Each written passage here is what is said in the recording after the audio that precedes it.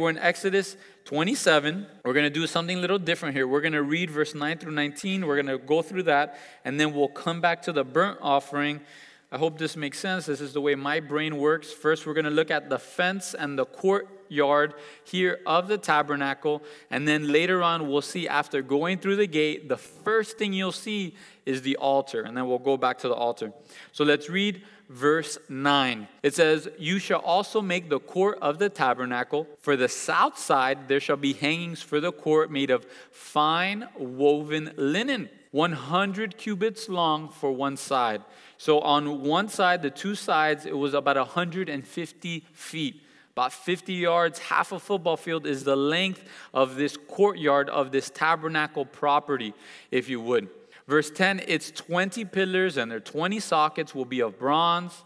The hooks of those pillars and their bands, those will be of silver.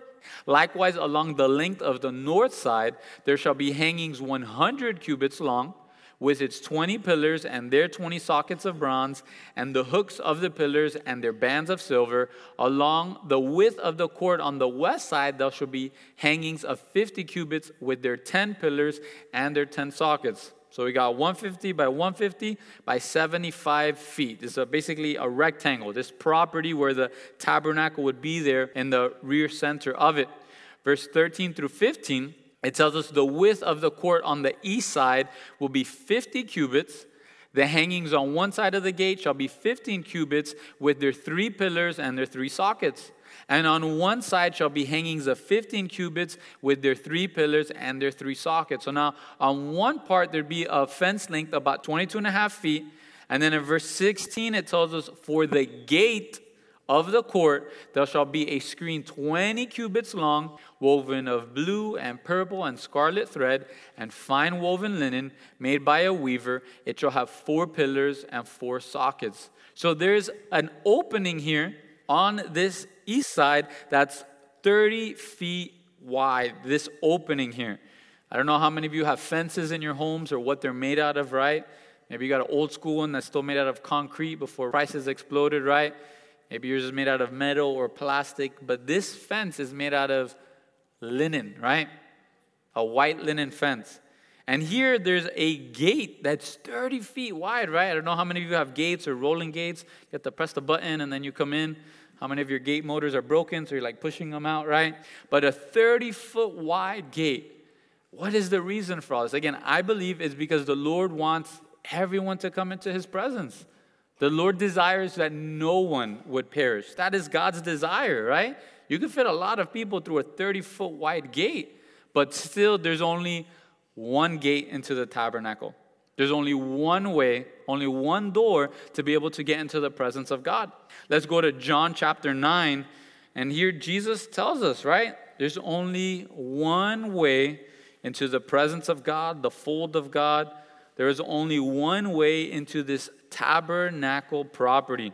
There in John chapter 10, 2 weeks ago we looked at a few I am statements dealing with Jesus. Here's another one of the I am statements. And in John chapter 10, we'll begin in verse 7. It says, "Then Jesus said to them again, most assuredly I say to you, I am the door of the sheep. All whoever came before me are thieves and robbers, but the sheep did not hear them. I am the door. If anyone enters by me, he will be saved and will go in and out and find pasture. The thief does not come except to steal and to kill and destroy.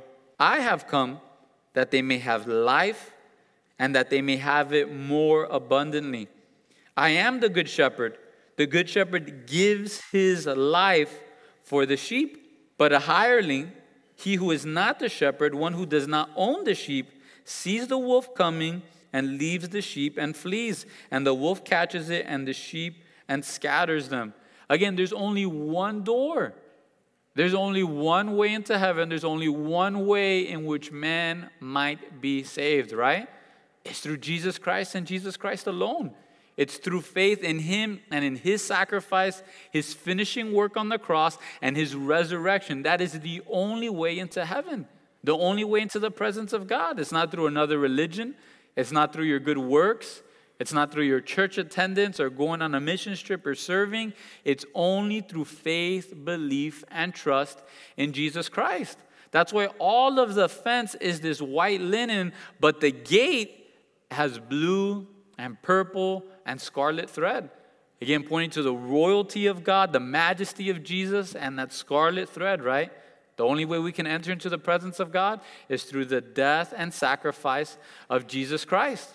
Back in Exodus 27, verse 17 through 18, it tells us all the pillars around the court shall have bands of silver, and their hooks shall be of silver, their sockets of bronze. The length of the court shall be 100 cubits, the width 50 throughout, and the height 5 cubits, made of fine woven linen, and its sockets of bronze. So again, you have the 7.5 foot tall fence that's 150 feet on the sides, and then 50 feet on the short ends of it. And again, what's the purpose of this fence, right? And why white linen, right? Anyone here have a white linen fence around their home, right? Why white linen? There's 4 main purposes for it. First and foremost, it was a barrier in that it prevented unlawful approach. Again, there's only one way which we can approach the presence of God. It's by going through that door. It's by going through the gate. It's by going through Jesus Christ and a friendship and relationship with Him. Can't try to jump over the fence. Can't try to climb under it. Can't pull out a knife and cut the linen and try to breach it through. There's only one way into the presence of God, and that's through Jesus. The second is that it was protection. It was keeping out all the wild animals, right? Be pretty morbid if there just be a line of dead animals all around the tabernacle, right? Be kind of morbid, kind of scary, kind of freaky. And now they have this fence to protect the wild animals from going there. Again, remember the mountain, they blocked it off so no one would come near it. We'll see later on all the dead animals are in the middle by the altar, not around the property. The third reason for it is it was a positive line of demarcation between the world and the holy presence of God. Do you ever get convicted or bummed out that sometimes we take for granted the death and sacrifice of Jesus on the cross for us? Do you ever get bummed out man, I haven't really thought of that today. I haven't really felt the weight of someone else dying, taking my place, right? I'm so grateful for times like Communion or Resurrection Sunday, Good Friday, when we can be reminded and meditate on the death and sacrifice of Jesus. Because being able to come into the presence of God, it's something that's holy. It's something that's pure. It's something that's awesome. We can't just go in there flippantly or not care about it, not think it's something that's special and important. And all the surrounding tents around the tabernacle, they'd be just regular tents, right? Mostly black or brown, all these dark and dull colors. And then here in the middle of the wilderness, with the sun beating down on it, you have this property that is completely white, reminding them of the holiness of God, the presence of God, how special it was, and that was in the center of the tribe of Israel. And we in our own lives need to have a line of demarcation between the world and us, because we should be in the presence of God.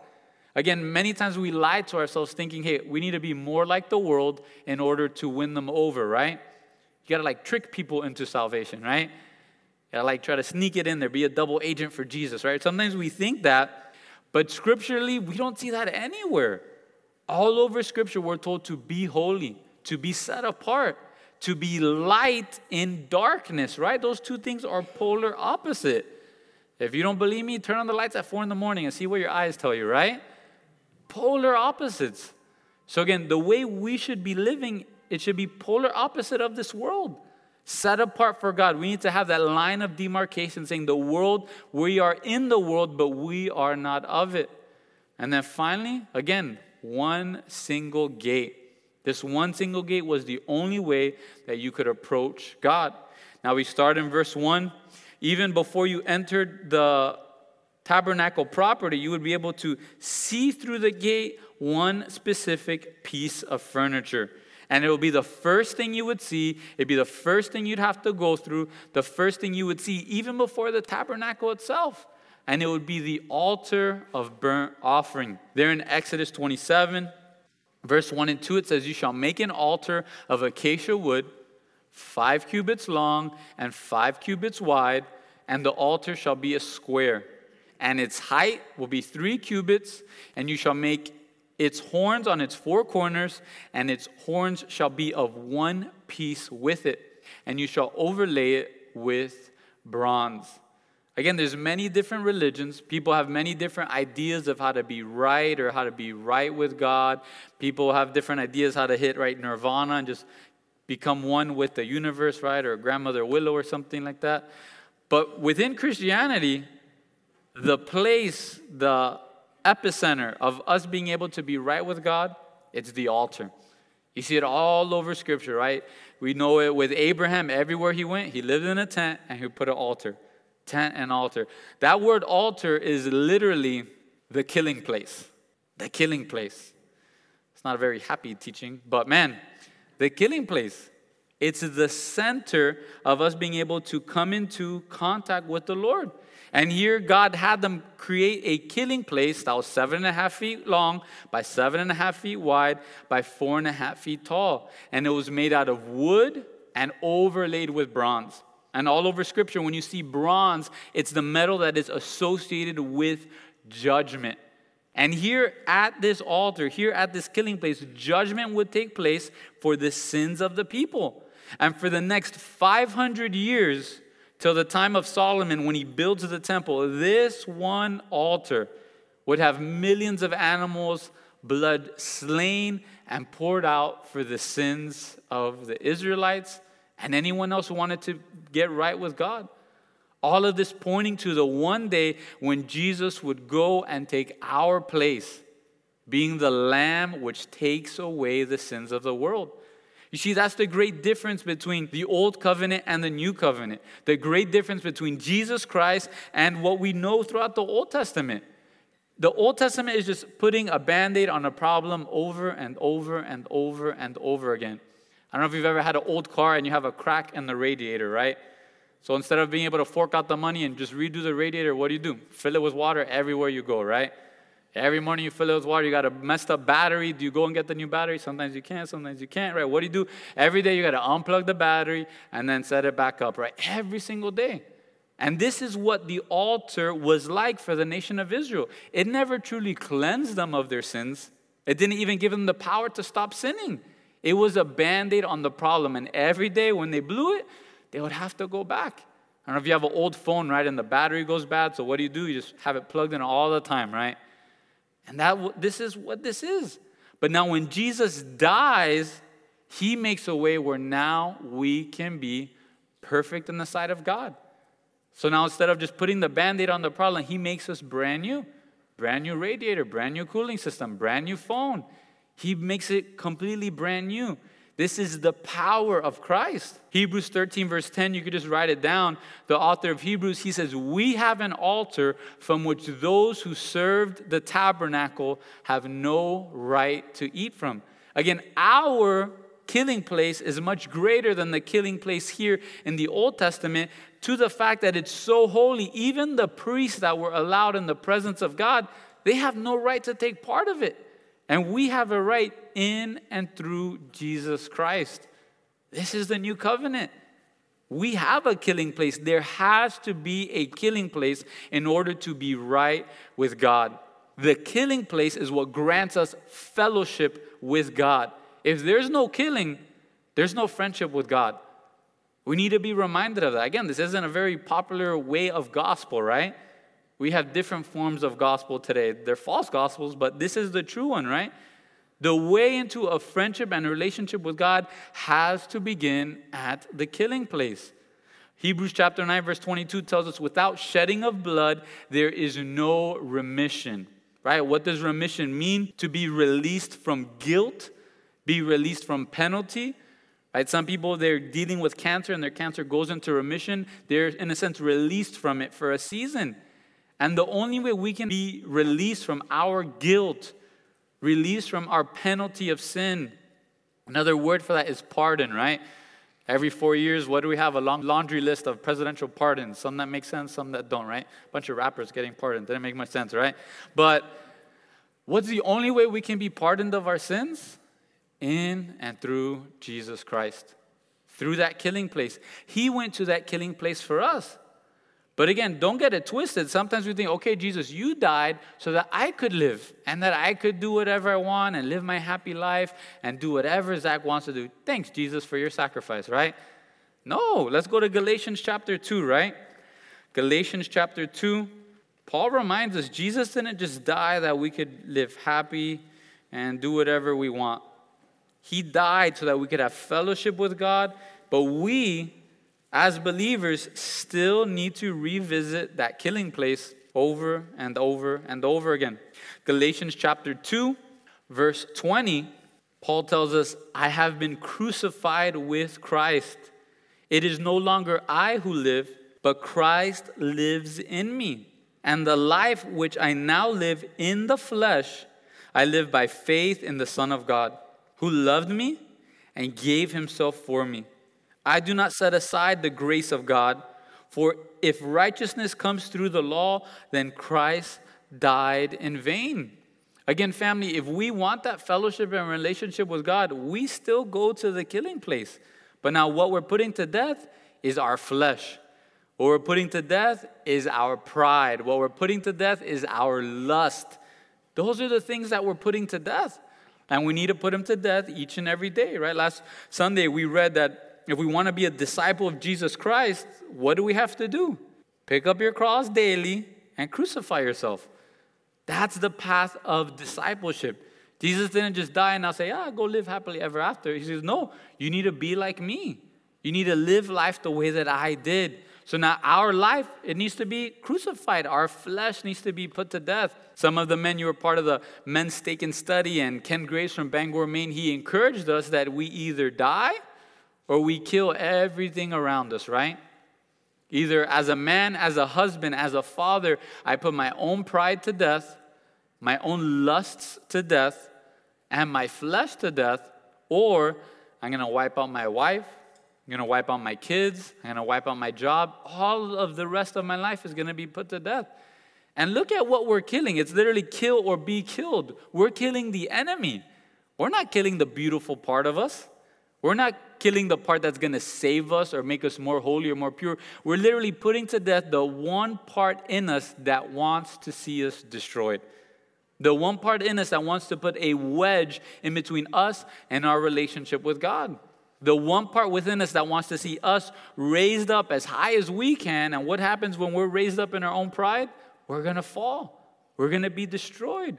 But now if we humble ourselves, if we put ourselves to death, then Christ, God, is the one who's going to raise us up one day. Again, we need to go to the killing place. Galatians chapter 6, verse 14, Paul continues with the same thought process, right? What should we glory in? Where should our pride in? What should we be just bragging about? It's the Lord. Galatians chapter 6, verse 14, he says, but God forbid that I should boast except in the cross of our Lord Jesus Christ, by whom the world has been crucified to me, and I to the world. Again, family, have we been crucified? Are we boasting about the cross of Jesus Christ, or are we boasting about ourselves? You know how often I've gone to church this year? I've gone a lot, right? You know the mission trips I've been on. You know the places I've taught. You know how many people I've led to Christ, right? That's not what we should be boasting about. We should be boasting about the work of God. And then what does Paul say? We are crucified to this world. This world has no power on us, has no hold over us. The world is dead to us, right? Some guys, they're into UFC and mixed martial arts and things like that. Is there much of a fight between a guy that's alive and a guy that's dead? Right? No, at that point, that's when the ref calls it off, right? He says, this is an unfair fight. The guy's like asleep on the ground. He can't do anything.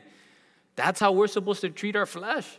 Knocked out, laid out on the canvas, and now living for the Lord. That's the way we should be living. We go back to Exodus 27. So again, we have this altar, 7.5 feet by 7.5 feet by 4.5 feet tall. And basically what this is, and if you're into grilling, you'll be able to see it. We basically have a large barbecue. You have a big cajachina. It's basically what you have here, a square-sized cajachina. You could go home and make this if you want, right? We should do one in the backyard here. But verse 3 through 8, it says, also you shall make its pans to receive its ashes, and its shovels, and its basins, and its forks, and its fire pans. You shall make all its utensils of bronze. Again, all of judgment. You shall make a grate for it. You have your grill grate there, made out of a network of bronze. And the network you shall make 4 bronze rings on its corners. You're going to put it under the rim of the altar beneath, that the network may be midway up the altar. And you will make poles for the altar, poles of acacia wood, and overlay them with bronze once again. And the pole shall be put in the rings, and the pole shall be on the 2 sides of the altar to bear it. You shall make it hollow with boards, as it was shown you on the mountain, so shall they make it. So again, some of you men here, you have a stainless steel grill. All your utensils are stainless steel. That's what God is doing here. Saying the whole grill is going to be made out of bronze, and now all of the utensils need to be out of bronze. Because again, the judgment that the people would deserve is now being poured out on these animals. Because the wages of sin is death. Because without shedding of blood, there's no remission of sins. So instead of us having to die, Jesus died for us. Instead of the Israelites having to die, animals would be sacrificed, taking their place. And again, verse 8, Moses, you don't have any input in this. How I showed you on the mountain, this is the way you need to make it. We can come up with any idea you want on how to get to God, how to get right with God. You can do whatever you want, but that's not the way to heaven. The way to heaven is following exactly how God has shown us and revealed to us through the Word of God. We jump down to verse 20 and 21. It tells us there, you shall command the children of Israel that they bring you pure oil of pressed olives for the light, to cause the lamp to burn continually. In the tabernacle of meeting, outside the veil which is in the testimony, Aaron and his sons shall tend it from evening until morning before the Lord. It shall be a statute forever to their generations on behalf of the children of Israel.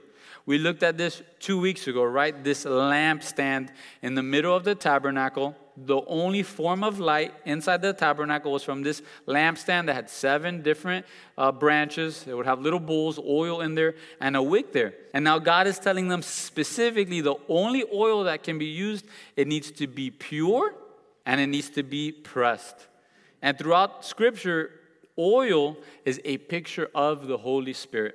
All throughout Scripture. Each time you see oil, it's a picture of the Holy Spirit. That's why they would anoint people with oil, saying that they'd be getting filled with the Holy Spirit. And the same is true for us today. And what does this oil do? It provides light. And Christ, He calls us to be the light of the world, right? Remember that this past couple weeks, right? Jesus, He says He is the light of the world. But He says, now I'm leaving. And now that I'm leaving, you all, right? Calvary Chapel, Miami, each and every one of us, we are the light of the world.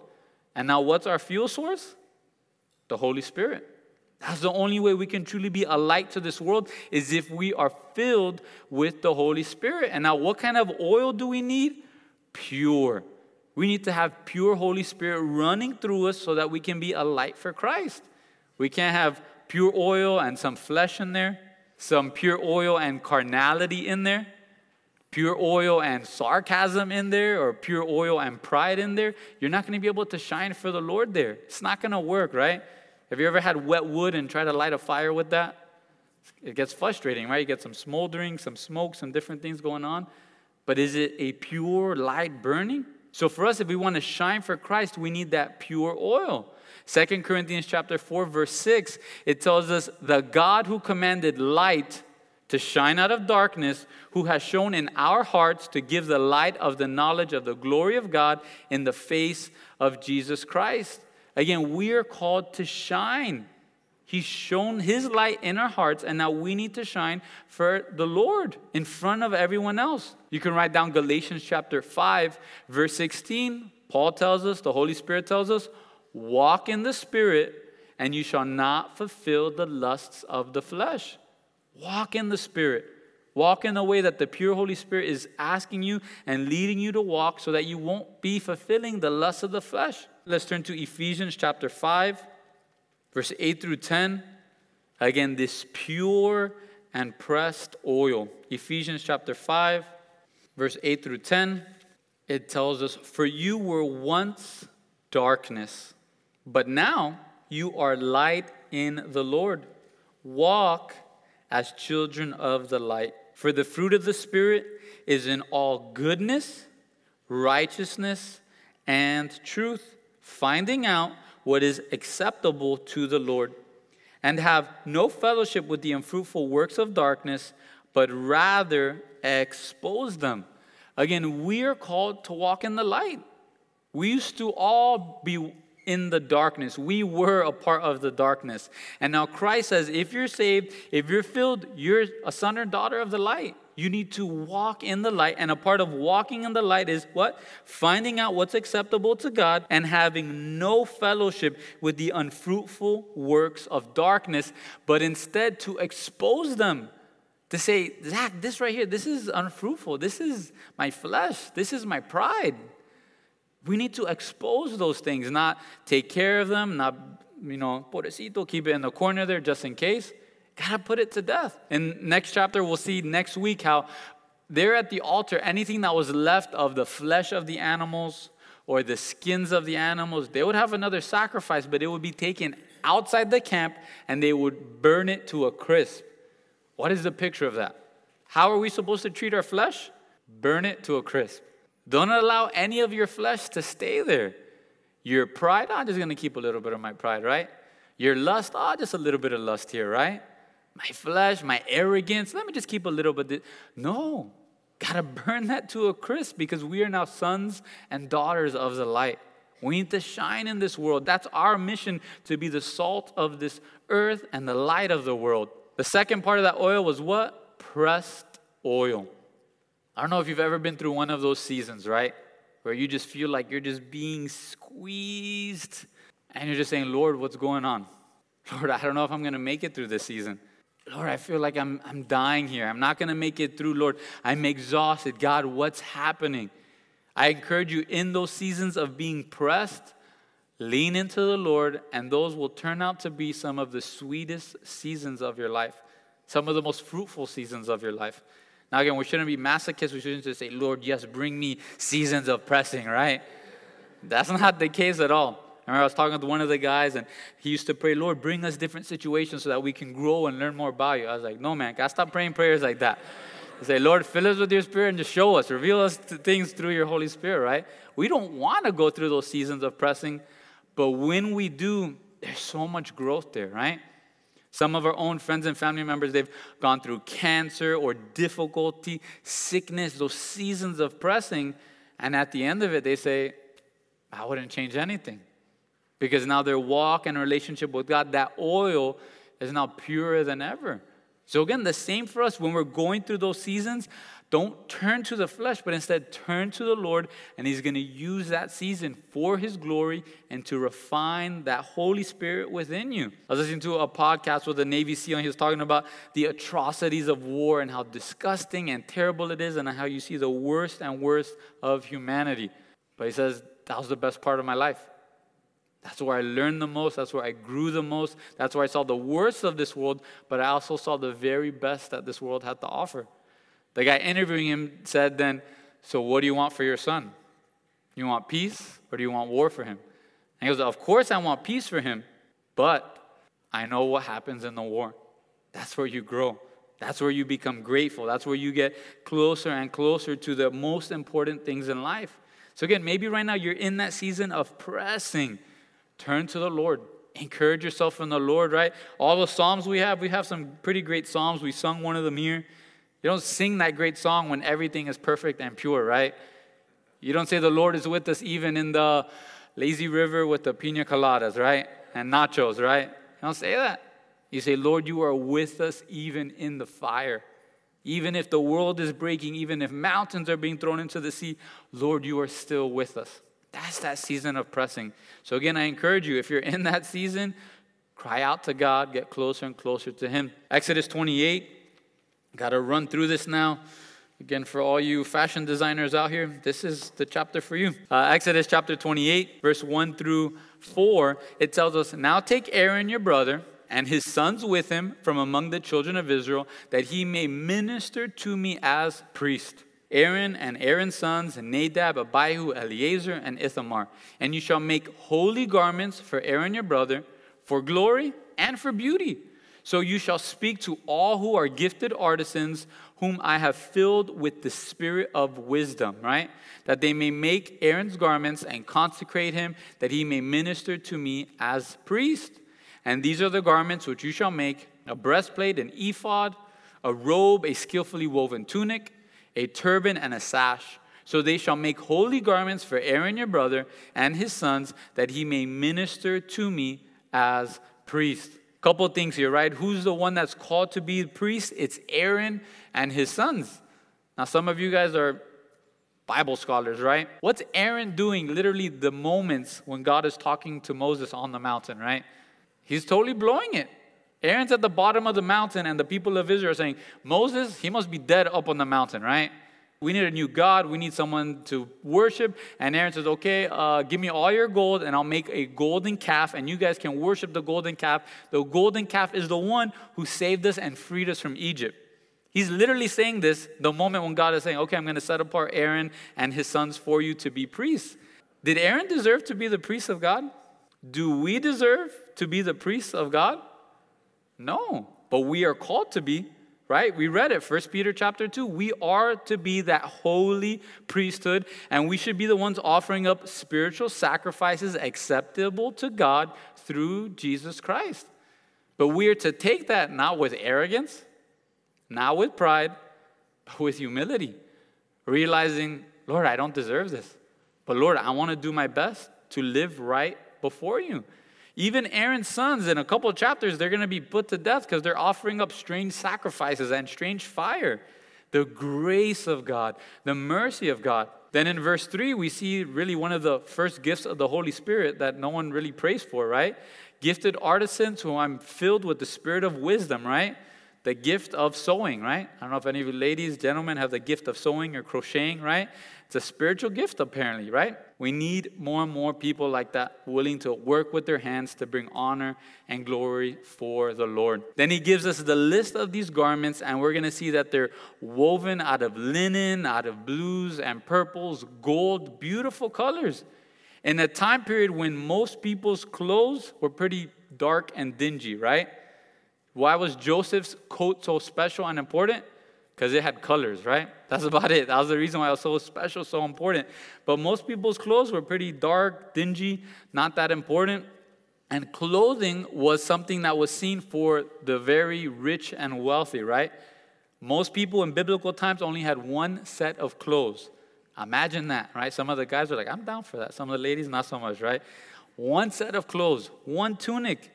That's why when you have the Samaritan who saved and helped the Jewish man on the road, what was it that the two thieves took from him? They beat him up and they took his clothes. It was something that they could sell and make money off of. So now with people that would have clothing that would be special, clothing that would not be all that luxurious or beautiful, what does God have for the priests? Beautiful garments. To again, point to the Lord, point to the beauty of heaven. Adam Clark, he has this funny commentary on this, talking about priests today, right? People today, he says, is then the dismal black now worn by almost all kinds of priests and ministers for glory and for beauty? Is it a symbol of anything that is good, glorious, or excellent? How unbecoming the glad tidings announced by Christian ministers is a color symbolic of nothing but mourning and woe and sin and desolation and death, right? Today, people within religiosity, what do they dress in? All black, right? They look like they're mourning almost.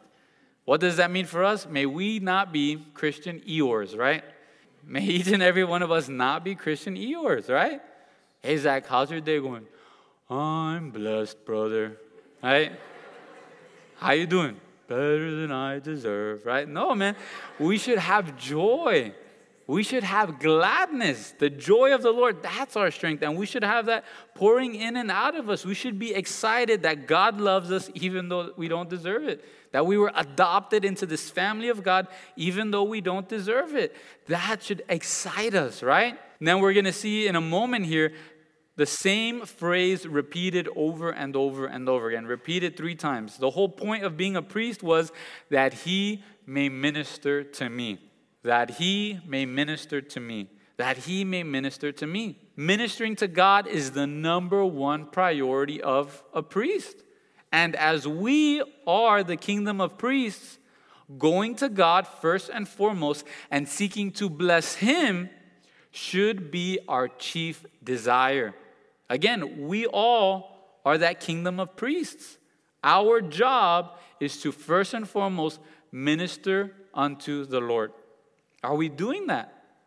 Are we doing our job? Are we fulfilling our role that God has given to us? Our first role, it's not ministering to the people around us. Our first job is to make sure that we're ministering unto the Lord. And then after that, we can minister and care for the people around us. Verse 5 through 8, first it's the ephod. It says, they shall take gold, blue, purple, and scarlet thread and fine linen, and they shall make an ephod of gold, blue, purple, and scarlet thread, and fine woven linen, artistically worked.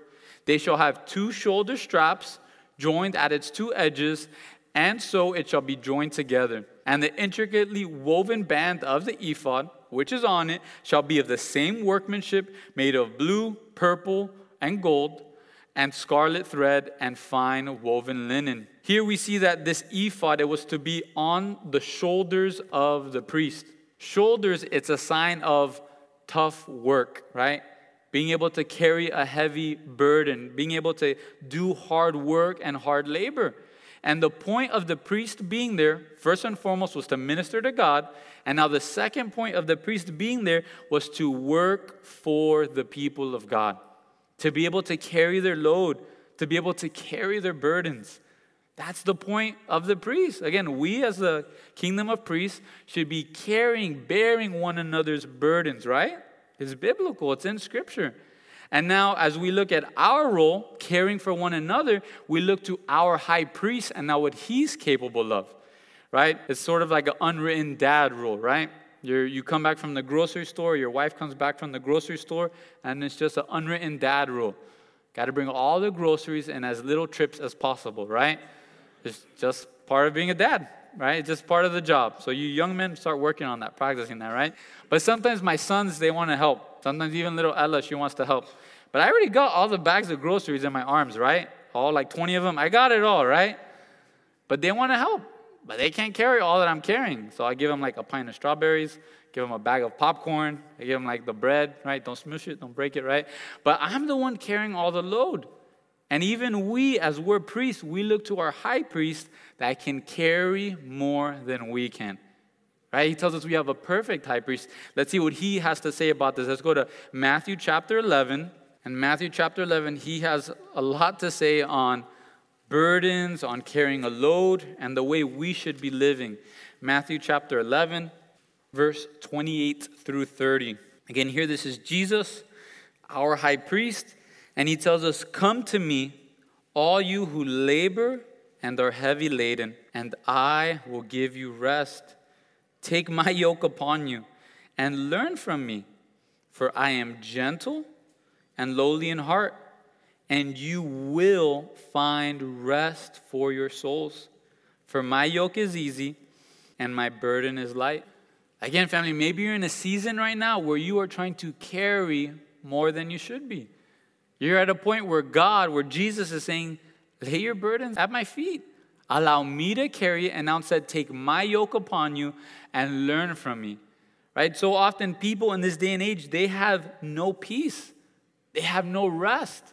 We're living in the safest time ever to be alive, and yet people have no peace and no rest because people are carrying burdens that they have no business carrying.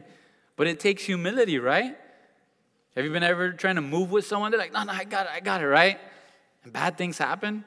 It takes humility to put it down and say, hey, I need some help with this. That's what we need to do. We need to come to Christ and say, Lord, this is too heavy of a burden for me to carry. Instead, I'll take the yoke from you, right? And I'll learn from you. I'll stick with you, Jesus. And wherever you go, that's where I'll go. But again, we are to carry the burdens for one another. And if you're interested in ministry, interested in being a pastor, again, what is the work? Is it to puff up myself, to make myself more famous? No. The work of a pastor, the work of a priest is to minister to the Lord and carry the burdens of the people. Take care about them, to love them, right? We looked at it earlier, how Jesus said he is the good shepherd because he lays his life for the sheep.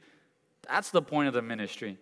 Sadly, sometimes you hear pastors say, I love the ministry, I just don't like the people, right? And it makes no sense. Imagine hearing from your kid's teacher, I love being a teacher, I just can't stand kids. What? We need a new teacher, principal, right? Need to move my kids somewhere else, right? And again, we as believers, we should never say, I love going to church, it's just the people I can't stand, right? If I could just go to church, just me and the pastor alone, that'd be great, right? No. This is the point of church, that we'd be with one another, that we would fellowship with one another, and that we would sharpen one another. Back to Exodus 28. Run through this last chunk of scripture, verse 9 through 14. Then you shall take 2 onyx stones and engrave on them the names of the sons of Israel, 6 of their names on one stone, 6 of the names on the other stone, in the order of their birth. We know that there's 12 tribes of Israel, 12 sons of Israel, right? Verse 11, with the work of an engraver in stone, like the engravings of a signet, you shall engrave the 2 stones with the names of the sons of Israel. You shall set them in settings of gold, and you shall put the 2 stones on the shoulders of the ephod as memorial stones for the sons of Israel. So Aaron shall bear their names before the Lord on his 2 shoulders as a memorial.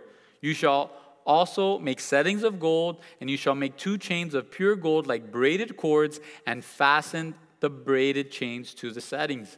Again, carrying the people on his shoulders, doing the work, bringing them to the presence of God. This is the work of the priest. Verse 15, we begin to now look at this breastplate. They have this vest over them, the ephod, then they have this breastplate in the middle of their chest. It says, you shall make the breastplate of judgment, artistically woven according to the workmanship of the ephod. You shall make it gold, blue, purple, and scarlet thread, and fine woven linen. You shall make it. It shall be doubled into a square. A span shall be its length, and a span its width, and you shall put settings of stone in it, 4 rows of stone. First row, it's going to have sardius, topaz, and an emerald. This shall be the first row. The second row shall be turquoise, a sapphire, and a diamond. The third row, a jacinth, an agate, and an amethyst. The fourth row, a beryl, an onyx, and a jasper, and they shall be set in gold settings. And the stones shall have the names of the sons of Israel, 12 according to their names, like the engraving of a signet, each one with its own name, and they shall be according to the 12 tribes. So again, the work of a priest, the work of a pastor, our work, first and foremost, minister to God. Second, bear people's burdens on our shoulders.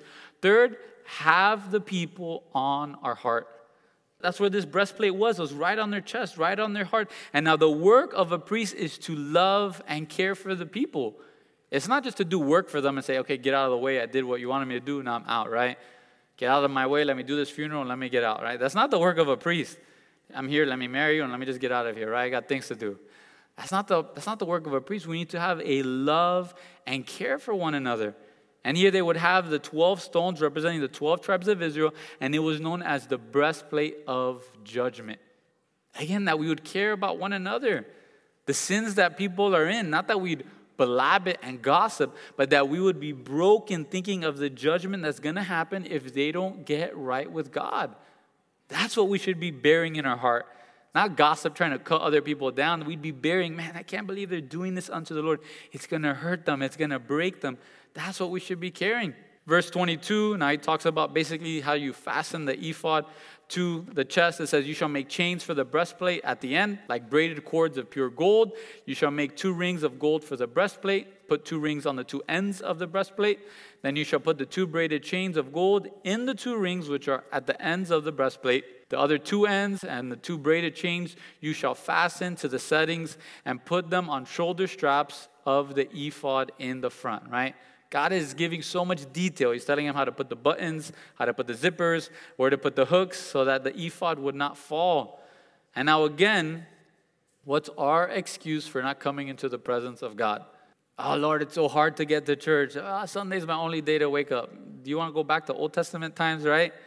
Got to go through all this work to have someone else go for you into the presence of God. Verse 26, you shall make 2 rings of gold, put them on the 2 ends of the breastplate, on the edge of it, which is on the inner side of the ephod, and the 2 other rings of gold you shall make, and put them on the 2 shoulder straps underneath the ephod towards its front, right at the seam above the intricately woven band of the ephod. They shall bind the breastplate by means of its rings to the rings of the ephod, using a blue cord, so that it is above the intricately woven band of the ephod, and so that the breastplate does not come loose from the ephod. Verse 29 and 30, so Aaron shall bear the names of the sons of Israel on the breastplate of judgment over his heart.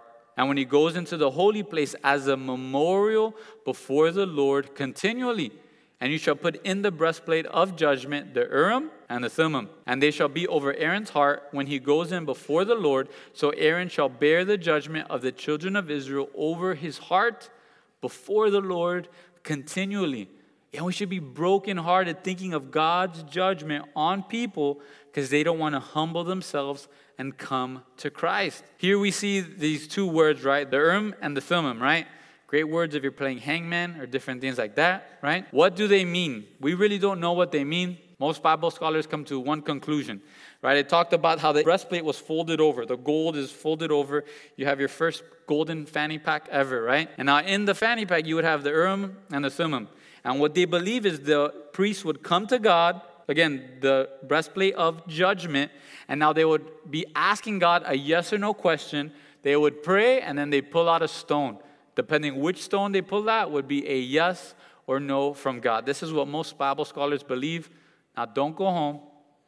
Don't get 2 rocks. Don't dib them and say yes or no. And God, is this the one, right? You're shaking your little 8 ball. Say, Lord, is this the one, right? We don't have to do that anymore, right? God, He's given us much more than yes or no. He's given us a full book filled with His word for us. He's given us His Holy Spirit that we can ask, Lord, you're the author of the book. Reveal to me what you're trying to speak to me. He's given us friends and family members within the body of Christ to help us and lead us to go in Scripture and to live the right way. So again, don't go home and create your own little way. Hey, God did this because I pulled out the yellow rock and it has to be God, right? Don't do that. Verse 31 through 35. You shall make the robe of the ephod olive blue. There shall be an opening for his head in the middle of it. It shall have a woven binding all around its opening, like the opening in a coat of mail, so that it does not tear. Upon its hem, you shall take pomegranates of blue, purple, and scarlet all around its hem, and bells of gold between them all. A golden bell and a pomegranate, a golden bell and a pomegranate upon the hem of the robe all around. And it shall be upon Aaron when he ministers, and its sound will be heard when he goes into the holy place before the Lord, and when he comes out, that he may not die. So again, God designing the robes of the priests, they were wearing bell bottoms. He doesn't like that one either, right?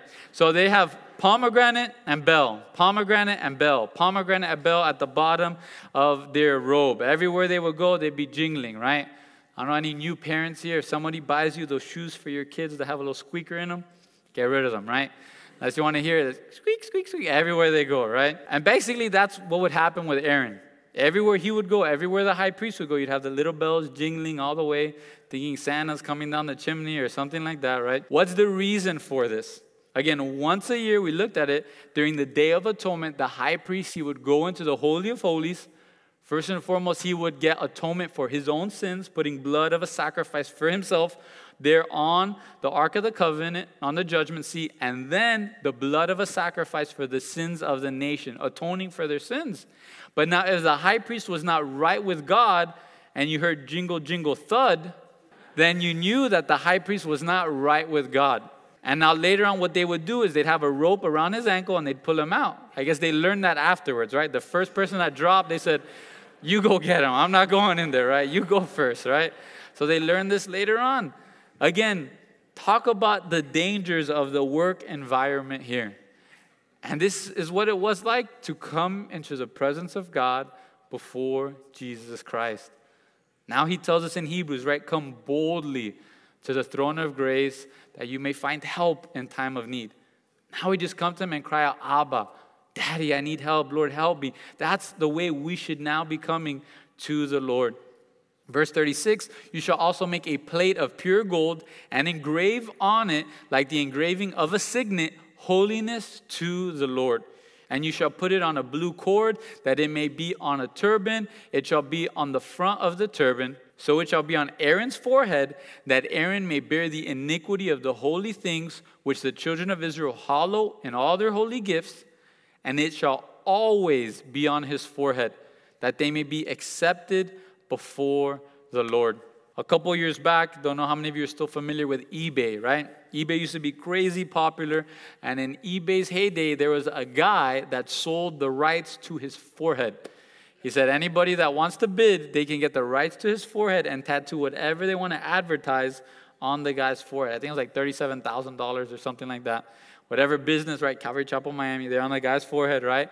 Whatever it may be. And this is basically what the Lord is doing here for Aaron. In their turban, you could think almost a dog tag, and in their turban, in the middle, they'd have a golden dog tag, and it would say, holiness to the Lord. And family, as a kingdom of priests, this is the way we should be living. Everything we think, everything we process, everything we bring into our minds should go through that filter. I'm supposed to be set apart to Christ. I'm supposed to be different. I am set apart unto the Lord. It's not that I'm just set apart away from this world and I go on a commune in the middle of nowhere. No, I am set apart unto the Lord. Now, anything that I'm watching, anything I'm bringing into my mind, is this being set apart? At every selfie you take, you have there, set apart to the Lord. Every picture you put on the gram, right? Set apart to the Lord, right on your forehead, right? That everything we would do, everything we take into our minds, we would think, Lord, is this helping me be set apart unto you? Again, that's the life that we should be living. Don't go home, don't get a tattoo on your forehead that says holiness to the Lord. That's not this church, those are other churches. But again, that we would have that mindset. Everything that comes into our mind, everything that we listen to, everything that we allow to take room in our minds and hearts, is it helping us be more and more set apart for the Lord? Every single day he woke up and put on that hat, it's time to be set apart. Holiness to the Lord. Verse 39, you shall skillfully weave the tunic of fine linen thread. You shall make the turban of fine linen. You shall make the sash of woven work. For Aaron's sons you shall make tunics, and you shall make sashes for them, and you shall make hats for them, for glory and for beauty. So you shall put them on Aaron, your brother, and on his sons with him. You shall anoint them, consecrate them, and sanctify them, that they may minister to me as priests. Here in verse 41, we get a great list for us to be conscious of before we can really minister unto the Lord and minister to people around us. Again, 1 Peter 2, we are a nation of priests. The first thing is, are we anointed with the Holy Spirit? Are we filled with the Holy Spirit? Is it that pure oil so that we can shine in this world? The first thing was to anoint them. The next thing was to consecrate them. Are we set apart? Are we holy for the Lord, or do we look just like this world? Are we acting like them, talking like them, have all the same hobbies as them, live just like them? You're never going to win them over like that. We're not double agents trying to cheat people or lie to people and getting them into heaven, trick them into heaven. It doesn't work that way. Finally, sanctify them. We know that God's word is the picture of water or cleansing throughout Scripture. We know that Psalm 119 tells us the only way a young man can cleanse his way, right, is by taking in God's word over and over and over again. Are we taking in God's word? Are we allowing his word to cleanse us and sanctify us over and over and over again, each and every day? When we do these three things, right, filled with the Holy Spirit, set apart to the Lord, taking in the word of God, then we can minister to him. We can minister to him and to the people around us. Verse 42 and 43, and you shall make for them linen trousers to cover their nakedness. They shall reach from the waist to the thighs. Right? See, tighty-whities are not godly here. They should go from the waist all the way down to the thighs. Right? Verse 43, they shall be on Aaron and on his sons when they come into the tabernacle of meeting, or when they come near the altar to minister in the holy place, that they do not incur iniquity and die. Very serious offense here. It shall be a statute forever to him and to his descendants after him. 2 weeks ago, we looked at the first altar that was built. God said, don't put any stairs on it, that their nakedness be uncovered, right? That the wind blow up their skirt and guys see things that shouldn't be seen. The priest would die there on the spot. So now God has, right, this is Old Covenant, Old Testament, right? They'd have this underwear that go from their waist all the way down to their thigh. And this was just a picture of modesty. Again, we as believers, as a kingdom of priests, we should be living in modesty. There's no holy midriff here, right? It goes from the waist down to the thighs. There's nothing popping out in the back here. Goes from the waist down to the thighs. And our life should be a life of modesty, a life of humility, a life of looking different from this world. And again, it's a serious offense if you have any skin popping out or showing during the sacrifice or during your worship unto the Lord. That's what happened here for these priests. But again, glory be to God, we're alive during the new covenant, right? Now, our only excuse for not being in the presence of God is not location. It's not enough money to buy the doves or to buy the cattle. It's that man in the mirror. The only person keeping me from getting into the presence of God is my own pride. Is me not allowing myself to humble myself, pick up my cross daily, and follow him.